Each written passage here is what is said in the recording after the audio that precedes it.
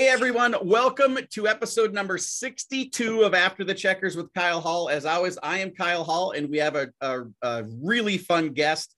In every industry that I've ever worked in, there's a company that builds the cool stuff, whether it's tools or just it'd be cool if it did that kind of a thing. And this guy right here, Chad Wehrs, owns the company Wehrs Machine. Everyone has seen the sticker. Everyone kind of, I think, knows the product a little bit.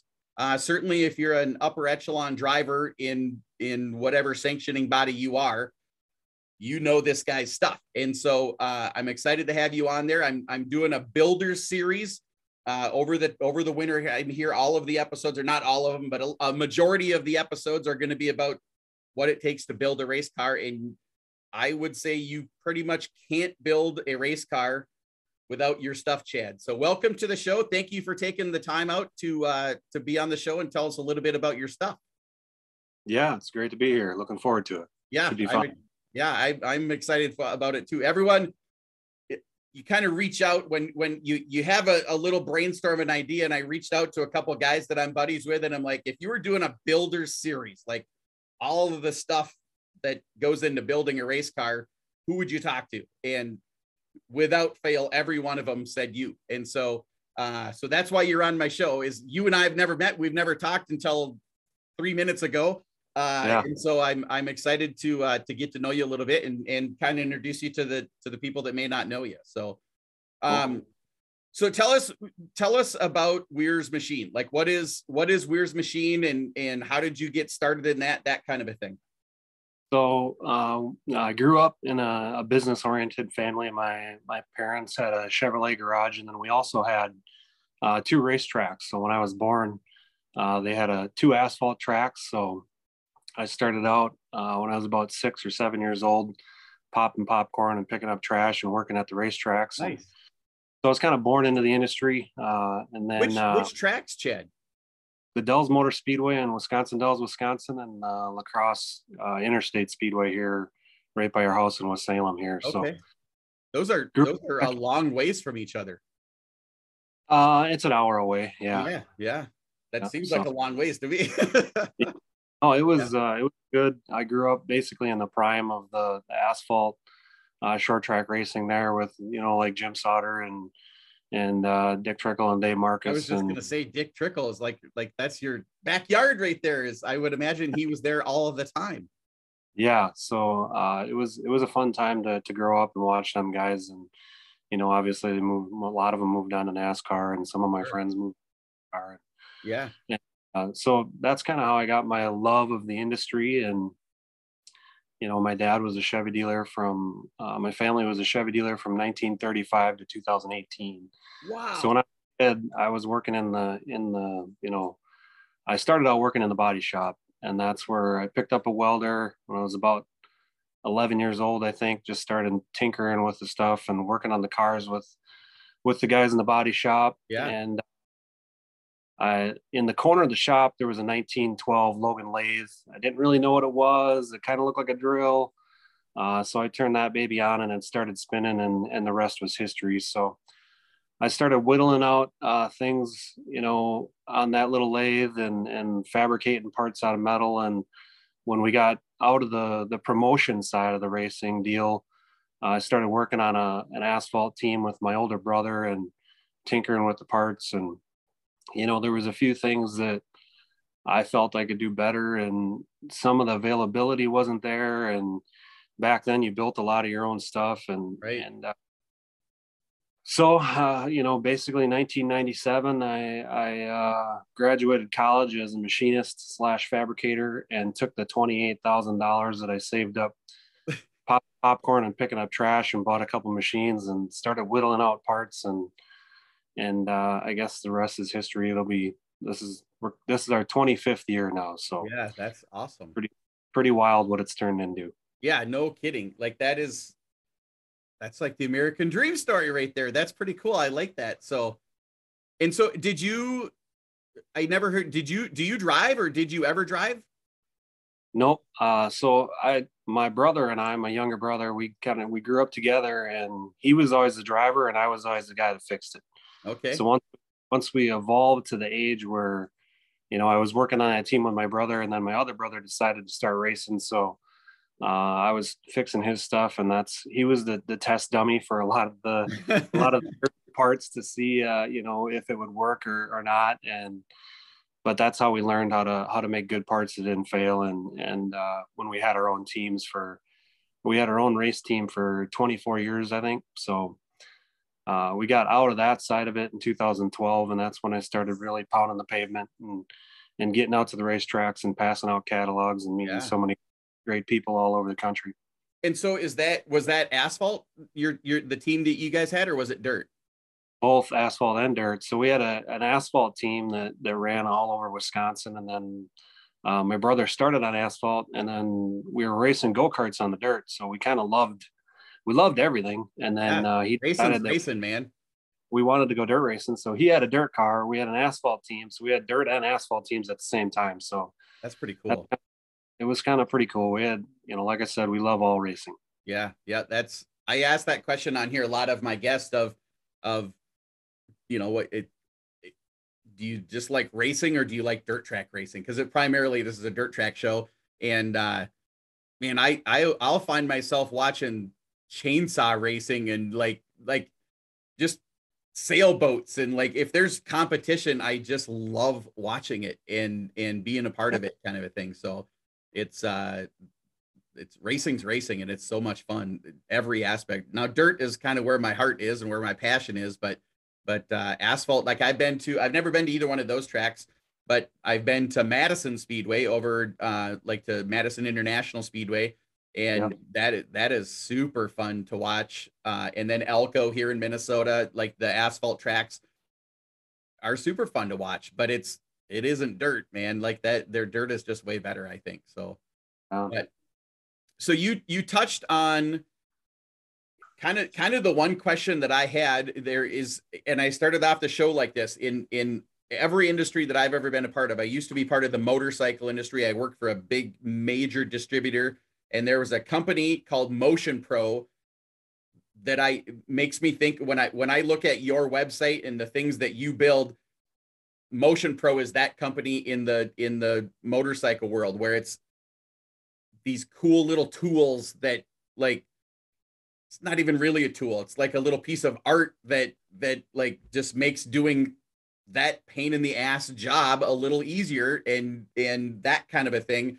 And then these cool trick parts, and like lighter, faster, less friction, easier to change, easier to manufacture, available, all of those kinds of things. Is that kind of your thought process in coming up with new stuff?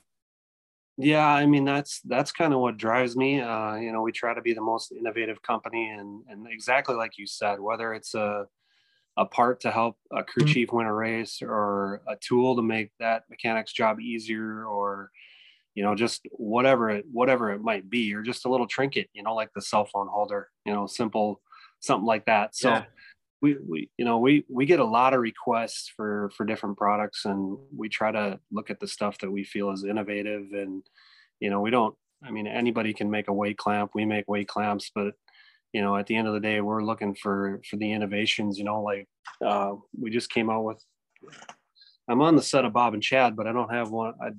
This is a new product, but this is one of our new products for next year, which is just a little adapter for like a body strap. So this you can screw that into a hood pin, and then it shortens up your spring steels. So just little trinket innovations like that, and different tools and stuff. That's what drives us. And we have so many great crew chiefs, car builders, engine builders, drivers that they bring us an idea, and we try to give them credit for it. I think we're up to 89 originals that weren't in the racing industry that came right out of this company, and that's most proud of those. And so it brings up another question that I have written down on my notes up there is, where do the ideas come from? Is it out of Chad's head or your team? Like, how many guys do you have working for you? We have 40 employees. Yeah. Man, it seems like a company it seems like you should have 500 working for 40 people. Yeah, 40. That's crazy. Yeah. And so is it is it from that team of people that most of the ideas come from? Or is it, like you said, is it drivers and crew chiefs and the mechanics out at the track that are thinking, this sucks, like we need to call Chad and figure out a way to do this kind of thing? Is that where most of it comes from, or how does that work? It's all the above. Some of the products are my creations, and we have a couple race car drivers that work for us, and a couple of them guys have come up with them. So, but like I said, a chassis builder will say, hey, I want a hole here on my pinion mount, or I want to be able to go to this dimension, or it's just it's a constant evolution, but it's also a huge group of people that believe in the common goal. And that's, we want to win. We want to win races, and we want to have cool stuff and have the best products in the industry. And I think that's why a lot of people come to us. I paging through before we started the interview here, kind of doing a little research, paging through your website, which is your website is laid out perfectly, by the way. It's like easy to understand. And like, if you're looking for a specific thing, you click on the picture of it. It is so nice. Yeah. But it's a little bit of racetrack porn kind of like it is some beautiful stuff. Like is it anodized? I would assume that most of it's aluminum, right? So the aluminum is anodized black, and the steel is black zinc. It is. Sorry. That's all right. Yeah. Oh, there you go. There, you're back. I had to shut. That's my alarm to go pick my kid up. So. Well, we'll be quick, I promise you. And so, yeah, it is just beautiful stuff. Not only, super functional, obviously, and I would imagine makes the job easier to do, or makes the car lighter, quicker to adjust. All of those, and there's so many things. That's like on the left side of your web page, like you scroll like 3 times with the mouse, and it's the list of products are still going, kind of a thing. And so you just said 89 different original things. Yeah. Plus, I'm sure you manufacture stuff that everybody manufactures. Yeah, I think altogether, with all the part numbers, I think we're around 1,500 different items that we manufacture. Wow. But like some of them have 10 different sizes or whatever, like a hood pin. Yeah. We're up to, I don't know how many different hood pin options. There's probably 25 or 30 different part numbers. Who would have thought there could be that many hood pin options, huh? Oh my, that's the crazy part. Is this chassis builder will be like, well, I need it for a 1-inch tube and I want to be 6 inches tall. It's like, how's 5 inches? So yeah, exactly. You're always make an indent in your hood and then put a pin in the bottom, but always trying to meet the expectation. Yeah, everyone's got a different need or want, or if there's legitimacy to it, I'm sure you try to meet that demand. Yeah, for sure. Yeah. So how much actual, like if a driver brings you an idea, is that driver testing that product out for you? Or do you, like you said, you have a couple guys that drive, like where does the development and that didn't work, we need to change this, where does that happen at? Yeah, we don't have our own team now, and that's where we used to do it, but we still have our core group of factory pilots, we call them, that they'll get the first one, or usually whoever brings us the idea or the inventor, we take care of them and get them the first one, and they can play with it and test it and whatnot. And but we got a good group of drivers, whether it's dirt or asphalt, to test the products for us, for sure. Yeah. That you just brought something up. Like my questions are just rolling in my head. So you said dirt and asphalt. How big is your reach? Are you a global company, or is it nationwide? Are you kind of a regional? Like how big is Wehrs Machine and racing products? You can say globally. There's racing in Australia and New Zealand. We ship quite a few parts over there, and obviously our friends to the north in Canada, and sure, some stuff to Mexico, and we have a few things in Europe. So, but obviously the core group of the short track market is in the United States. So that's our market. And you're all over, like everywhere in the US, obviously, right? Yeah, everywhere there's. So that sort of brings me to the next question: is how much sanctioning body involvement do you get in? Because I would imagine every now and then you're building something that that is right on the edge of should this be legal or should this not be legal kind of a thing, because you're innovating. That's how the rules change and get better, is how much sanctioning body involvement is there pre-production? Yeah, well, I mean, I was a crew chief for 24 years, so you're always trying to invent that, Innovate. Yeah. And on that gray line all the time. But I mean, I try to be open with the sanctioning bodies. Some of them, some of them want to talk to you and listen to your ideas and understand and work with you, and some of them really just do their own thing and don't care. So we tend to work with the ones that are more open and work with us and understand that, I mean, I don't blatantly try to cheat. We try to make parts that make the job easier, the car go faster, and we don't do anything that's completely obvious, like traction. So, I mean, we're pretty straight shooters here. Yeah, no. And you have to be like, that subject comes up on the show from time to time as well, about a manufacturer, an engine builder. Like, an engine builder can't make something illegal ever, never, ever, because if like, we're a pretty tight community, and if an engine gets tore down and it's illegal and it's obvious that was built illegal and it didn't become illegal later on, kind of a thing, that engine builder's out of business. Like, no one's buying that guy's stuff anymore. So you can't openly build a cheap thing, whether it's products that you're building or whatever kind of a thing. So it's interesting you say that some sanctioning bodies are pretty open and like, yeah, let's figure this out, let's make it better and easier and cheaper for the racer, and some are like, nope, here's our rules and don't bother us, kind of a thing. And I would imagine you work with every sanctioning body is involved with your products, I would imagine.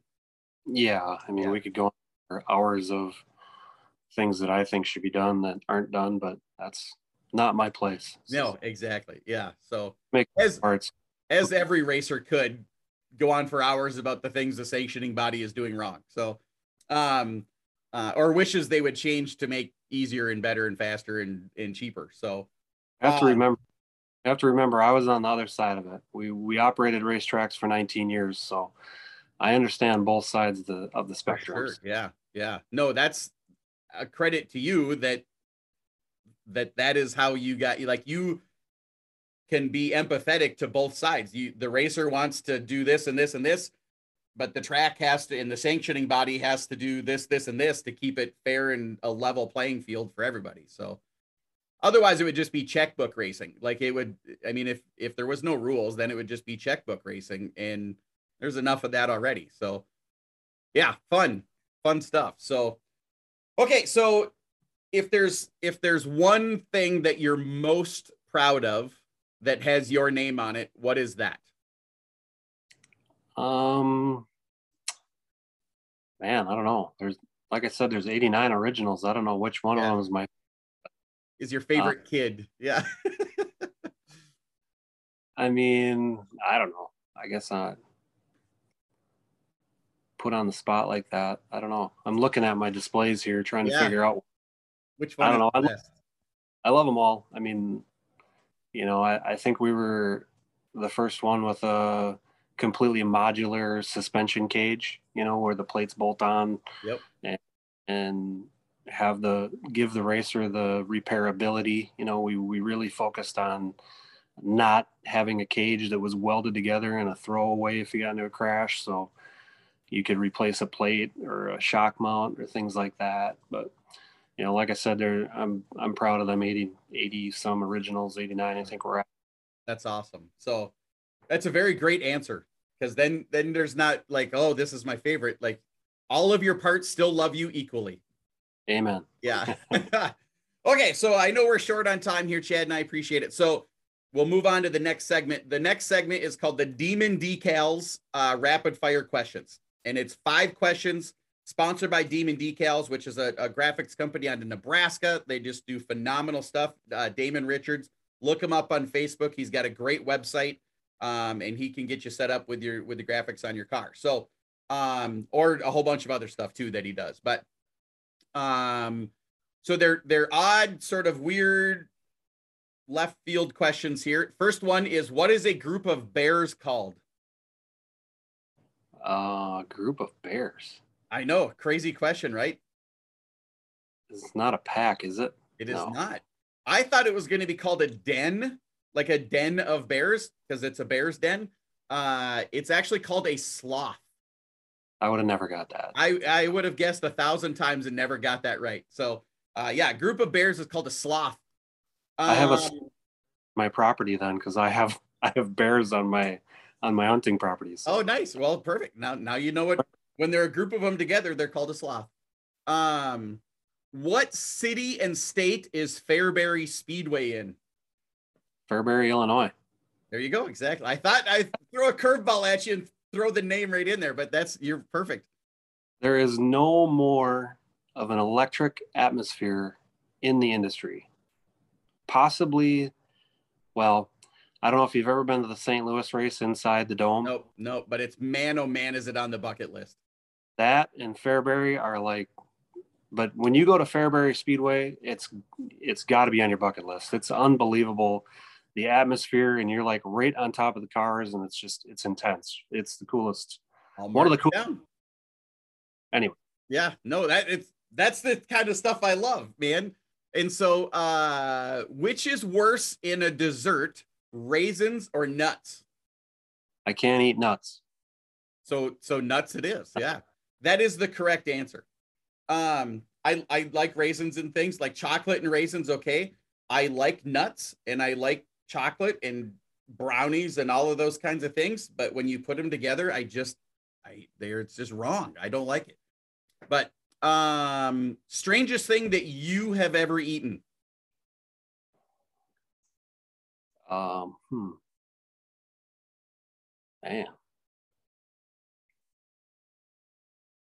Tough question. I'm kind of a meat and potatoes guy. I don't venture out into weird things. Don't get weird. No octopus or like got drunk in a Wisconsin bar and said, "Hey, let's eat this pig snout." They said alligator at this one restaurant once, but I'm pretty sure it was a chicken strip. I don't know. Yeah, this is our alligator. Yeah, that's funny. Okay, alligator. That's a good answer. And then what pisses off Chad Wehrs like now, instantly? What makes you mad? When we help a racer out with a discount and they do not run the decal. Fair. That's fair enough, man. I am all about the contingency and the credit where credit is due. I can see where that. So it's tougher to entertain that guy's ask for a discount the second time, isn't it? They generally don't get one again. Yeah. Nope. Yeah. You shouldn't. So, okay. So that is the Demon Decals rapid fire questions, 5 quick questions. Last segment here. And it's called the Rascal Aluminum, another sponsor of the show, Rascal Aluminum. You get all your aluminum stuff, all your roof and your sides and your deck and everything you need aluminum.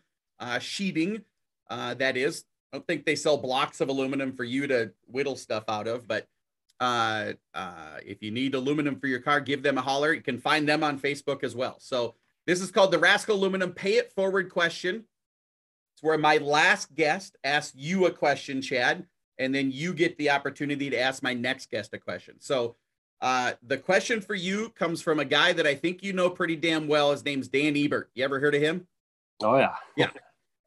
He's on his way to New Mexico as we speak right now. So his question for you is maybe the question that every manufacturer, every person buying something at this moment in time right now is how bad is the price increase going to be when buying Wehrs Machine products in 2022 because of the global crap that's going on? Well, I mean, we did have to raise some prices. It has been a very, I don't know, it's been a very interesting year, I would say. Yeah. Challenging to say the least. It's also kind of scary. I mean, our material suppliers are like, "Hey, you need to figure out what you need for June." And we're like, "What do you mean, June of next year?" They're like, "Yeah, June of next year." Yeah. So it's been a struggle for us trying to make sure we have the material coming in. And then when we buy the material and when we have our catalog come out, like it's at the printer right now. So we print our prices in there, which right. You people told me not to put prices in there, and then you can raise them whenever you have material increase. Well, to me, I think the end user wants to see the price. So it has been a very interesting year. Some of the products that we manufacture, the materials went up 100%. Yeah. Yeah. Something cost you $5 in material and now it costs you 10, and you're only making 30% on it. Right. You have to raise prices to stand. I've always, like I said earlier, we've had our own race team for 24 years. So I definitely understand the cost of what it takes to win races. And, we try to produce our products as cost effective as we can and make them in America. Obviously, right. I could be a manufacturer and ship every single print offshore, and I would probably make, twice as much money. I will never do that. I get emails every day from Asia about making your part cheap, and sure. I don't do it. So kind of got on a tangent there, but the prices have gone up. That's a great tangent. Yeah. Prices have gone up. I mean, it is what it is. We've aided on quite a few of them. And when you're talking about material price of $1 and it goes up 2%, it's not something you really need to freak out about, but it's caused the whole, basically you're watching it every time you order stuff. And unfortunately, some of the stuff has gone up considerably, but it is what it is. I don't understand some of the price gouging that goes on. I mean, they have surplus charge for this and a surcharge for that. And it's like, seriously, you can't just create these charges out of thin air just because there's some sort of a pandemic going on. Right. I mean, yeah. Nope. I agree with you. That's the kind of stuff that maybe we should have went back to that pisses you off question again. But you get going here and we'll be going for a long time. But the price increase is difficult. There's nothing that's like really crazy. So it was like a couple bucks here and 50 cents here. And, it wasn't like we raised the price of something dramatically. So. Yep. So you're being fair about it. I think everyone understands that you have to make money. Like you can't do your job for free and pay your 40 guys and stay in business. That's not how it works. And so I think everyone expects, if you've bought anything in the last 18 months, it costs more now than it did 18 months ago. Everything. And some stuff, like you said, the cost of steel and aluminum and all of those raw materials, that stuff has gone up 100%. I'm in an industry, I sell heavy equipment, tractors and that sort of stuff. Trailers, if it was a $16,000 trailer last year, it's a $32,000 trailer now, and it's the same exact trailer. And so it's crazy to think that stuff can explode that fast, but it has. And so, yeah, tough times right now, but it's America. So we'll get through it, man. That's just what we do. So, yeah. Okay. So the pay it forward part of it is you get to ask my next guest a question. And there's a rising star in the Wissota dirt track world. She's not even from the United States. Her name is Victoria Stutsky, I think Stutsky. Is how I think her last name is said. So from up in Winnipeg, Canadian driver that is the little bit that her and I have chatted about being on the show, very much wants to get down to the United States and race down here a little bit. That is another thing that maybe pisses people off, is you can't go across that border anymore, at least not easily. And so what would your question for B-Mod driver Victoria Stutsky be? Boy, pressure. I don't know. I know, this is crazy, isn't it? Should have gave me like a heads up on that one. I could have thought about it. That's the whole idea. Nobody gets the heads up on this question, but the questions are always amazing. So, I guess I would. How old is she? I think Victoria's probably 22, 23 years old, something like that. Real young. Yeah, and a B-Mod, Wissota B-Mod. Wissota B-Mod. Yep. Man. She wants to come down here and race. this I'll give you another aspect of it is her family just took over promotion of a racetrack. I think it's called Victory Lane Speedway or Raceway up in Canada. They just took over promotion of that racetrack. So now she's got to balance the same thing I did. Yeah, promotion. yeah. Your whole childhood. You could maybe give her some advice. I guess I don't know much about her, so I would ask the question of where she got her start and what was the first thing that she raced in. Okay, perfect. Or probably going to ask her that. That steals my thunder there, Chad. We'll work it in though. How'd you get started? Easy enough. Started. Perfect. Awesome. Well, man, I know you got to, I promise you could go get your kid in time here. Hopefully you're not driving too far and the roads aren't too bad over there in Wisconsin, but I very, very much appreciate you taking the time to be on the show. And I'm super confident we'll run into each other. And I have a new track on my bucket list is Fairbury Raceway in Illinois.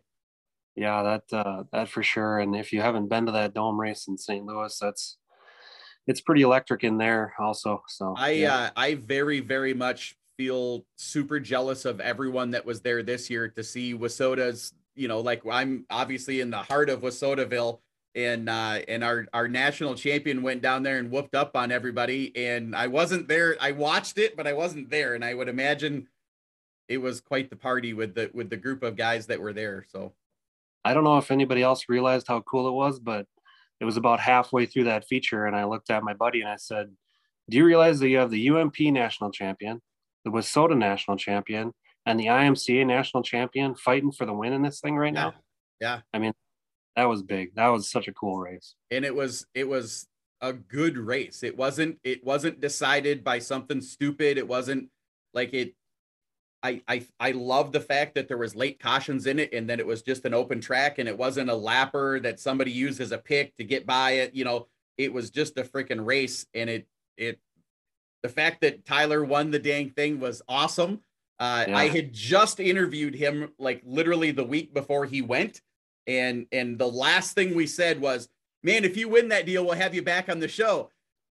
Sort of as a throwaway, because what's the chances of you winning that race, And then he went out and won it. And so we had him back onto the show. We lost Chad. So anyways, thank you very much, Chad.